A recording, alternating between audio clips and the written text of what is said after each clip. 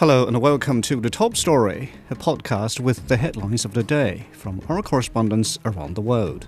I'm Qi. Coming up in this edition, the South Korean government says it is seeking to hold the first talks with the junior doctors over their walkout. Representatives of Hamas and Fatah, a major Palestinian political party, are reportedly meeting in Moscow to discuss the formation of a unified Palestinian government. And G20 finance debates are underway in Brazil, with focus on taxes, inequalities, and sustainable development. We start with Asia. About 9,000 trainee doctors in South Korea walked out of their jobs for the 10th day in a row on Thursday in protest of the government's plan to boost the medical school enrollment quota by 2,000 next year. Government officials have renewed calls for doctors to return to work or face punitive actions, such as the suspension of their medical licenses. Zhang Yun reports from Seoul. According to the Ministry of Health and Welfare, 9,997 trainee doctors, accounting for 80% of the total, have submitted their resignations, and 9,076 of them have left their work sites as of Wednesday. Health Minister Cho Kyo-hong made a last-minute appeal to the striking doctors, repeating a pledge that they will not be held accountable if they go back to work by Thursday. The government said it will soon initiate steps to suspend the licenses of those who fail to return to work by the deadline.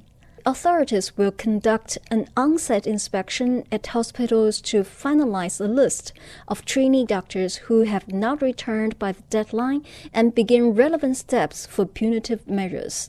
The steps include giving them prior notice about their violations of the Medical Service Act and offering them an opportunity to state their opinions. Thousands of interns and resident doctors across the country have walked off the job since February 20th to protest the government plan to expand medical students' enrollment. The plan is part of government efforts to alleviate the shortage of doctors and improve public access to medical services. However, doctors have expressed concerns that such increases could compromise the quality of education and training. The prolonged confrontation between doctors and the government has resulted in significant disruptions to medical services. The government has initiated investigations into several critical cases resulting from the ongoing strike. In one case, a pregnant woman with birth canal complications suffered a miscarriage after being denied surgery at one of the affected hospitals. The Korea Alliance of Patients organization is calling the postponement of treatment a death sentence for patients, urging trainee doctors to promptly return to work and calling on the government to take measures to prevent medical service disruptions from happening again. The government has announced plans to expedite the opening schedules of 4 situation rooms used for emergency medical services. They will supervise and manage the transfers of patients in emergency or critical condition so they can receive timely treatment. In the final procedure for the government to file a criminal complaint over the labor action, Health Ministry officials have visited the homes of representatives of trainee doctors to deliver the government's back-to-work order. That's Zhang Yun in Seoul. Meanwhile, the South Korean government says it is seeking to hold the first talks with the junior doctors over their walkout. The health minister says most striking doctors have not returned to work despite a Thursday deadline. Martin Low reports from Seoul. I don't want to sound overly dramatic, but you really could say that we're at the edge of the abyss here in terms of medical chaos here in South Korea. Already one death has been attributed to the doctors' protest. An elderly lady suffered a cardiac arrest, reportedly was turned away by 7 hospitals before she died. Now, in terms of the doctors, we've seen no movement from them. There's no suggestion at all that they will be going back to work. There's there's been a tiny trickle over the last couple of days. Out of the 10,000 who are not working, a few hundred have returned, but clearly the vast majority have not done so. The Prime Minister has ordered that doctors in the Army, the Navy and the Air Force are being drafted into civilian hospitals to try to fill some of the gaps being left by the junior doctors. Already military and police hospitals have been opened up to the general public to try to treat them. The medical clinics that are dotted around the country have been asked to open for as long as they can to provide treatment. I mean, it's bad enough here in the capital Seoul, where the big teaching and university hospitals are. They've had to cancel more than 50% of the operations they've got scheduled. But reportedly in the rural areas, there are simply areas now with no doctors. The junior doctors would normally provide the health service in the rural areas. They're not there. So there is no health service. That results in ill and injured people having to travel and make their way here to Seoul, the capital. But then when they get here, it's quite likely that they're going to find it extremely difficult to get treatment even here. Clearly, all sides would like to see this resolved, but sadly there doesn't seem to be any movement, any inclination from either side to give ground or to seek a compromise. So we just seem to be in an impasse at the moment, with of course the patients being the ones to suffer the most. That was Martin Lowe. Turning to the Middle East, representatives of Hamas and Fatah, a major Palestinian political party, are reportedly meeting in Moscow to discuss the formation of a unified Palestinian government and the rebuilding of Gaza. This comes as the Palestinian foreign minister said Hamas should not be included in any coalition government for now, citing international concerns.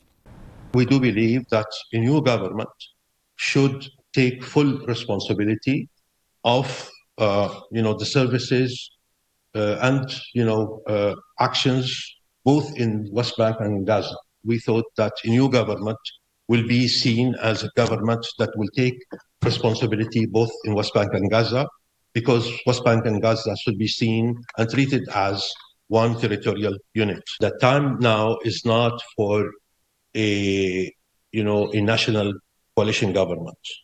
The time now is not for a government where Hamas will be part of it, because if in this case, then it will be boycotted by a number of countries as it happened before.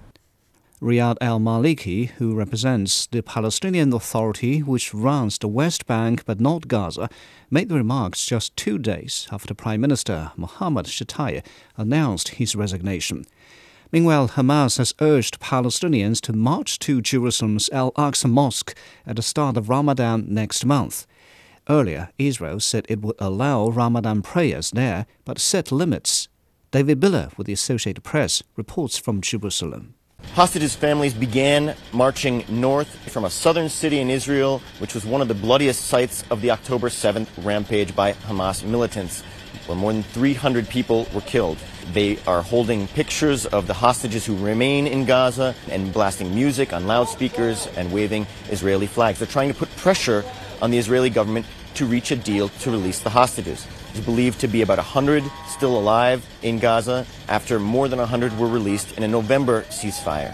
An Egyptian official has told my colleagues at the AP that the deal currently under consideration is the release of about 40 hostages for around 300 Palestinian prisoners and a 6-week ceasefire that would allow much-needed aid to enter Gaza. There's been some cautious optimism around these talks. However, both Israel and Hamas have thrown a bit of cold water on that optimism. So everyone's waiting and watching to see what's going to come out of Doha. The situation has grown increasingly dire in Gaza, particularly over the last month, with the delivery of aid by trucks dropping dramatically. We saw in the UN Security Council that a top official from the World Food Program said that child malnutrition in Gaza is now the worst in the world. It's not just food, though. It's also fuel, which hospitals need to keep the generators going for patients who are on dialysis or in intensive care units. It's also needed for desalination plants.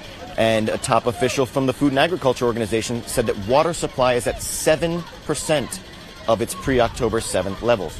Now, virtually all of the aid that has been able to make it into Gaza is coming in through the south and hasn't been able to get up north. That means the situation there is particularly acute.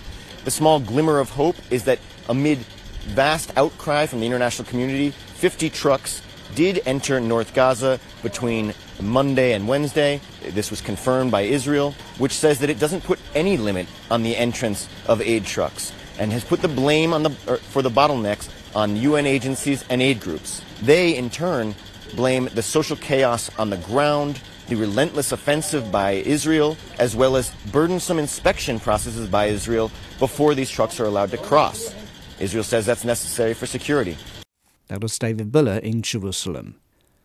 In South America, finance ministers and central bank presidents of the Group of 20 have gathered in Sao Paulo, Brazil. Social inequality is a major focus of the discussions. Paulo Cabral has details. The meeting of the finance ministers and central bank leaders of the G20 and officials from 8 guest nations opened Wednesday in São Paulo. The host, Brazil's finance minister Fernando Haddad, could not participate in person after testing positive for COVID-19 and delivered his opening address instead via video conference.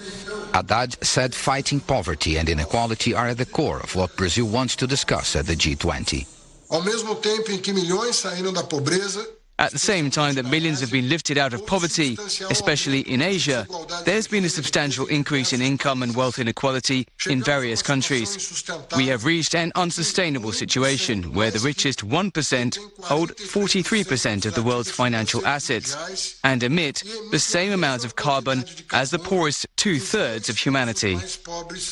Speaking after Haddad, the president of Brazil's central bank, known for his more liberal economic views, spoke of the importance of monetary discipline to achieve long-term poverty reduction. Against this backdrop, I remind that some macroeconomic policies underpin the environments where loans are prompting to sustain social gap short.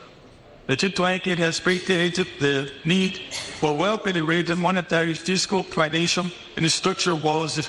China is represented at the meeting by its Vice Minister of Finance, Liao Min, and the Deputy Governor of China's Central Bank, Lu Lei. The high-level finance officials gathered here seem to largely agree on the need to fight poverty and inequality. The question is whether economic and global security realities will present unsurmountable obstacles to achieving such goals.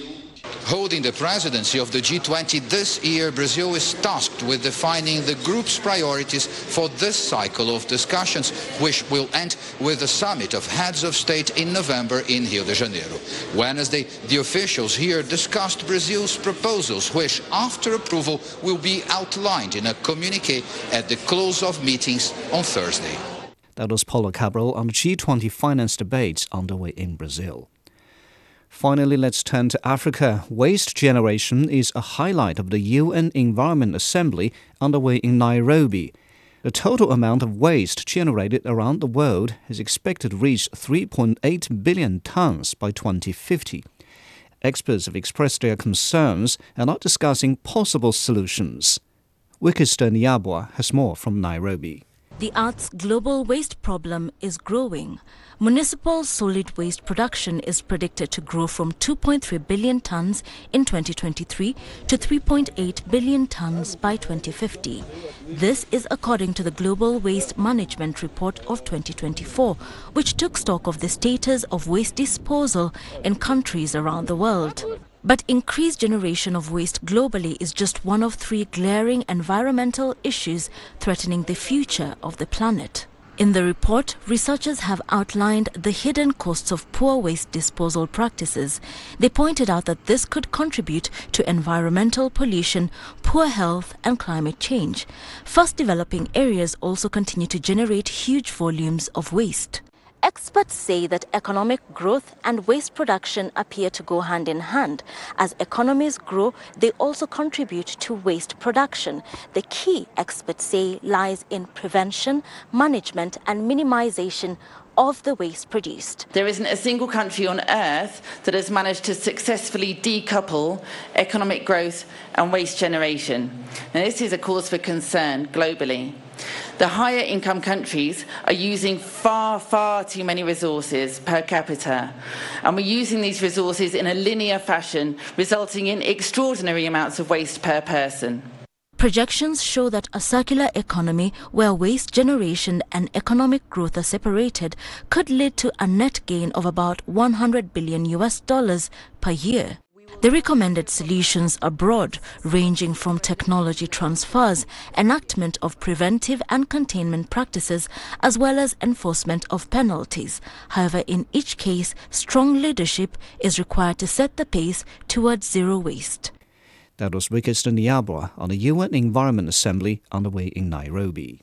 Now recapping today's headlines, the South Korean government says it is seeking to hold the first talks with the junior doctors over their walkout. Representatives of Hamas and Fatah are reportedly meeting in Moscow to discuss the formation of a unified Palestinian government. And G20 finance debates are underway in Brazil with a focus on taxes, inequalities, and sustainable development. And that's it for this edition of The Top Story, a podcast that brings you world headlines every weekday. For more news in politics, business, sports and culture, you can subscribe to The Beijing Hour, a one-hour podcast news magazine program. We welcome and appreciate all ratings and reviews. I'm Qi Zhi. Thank you for listening.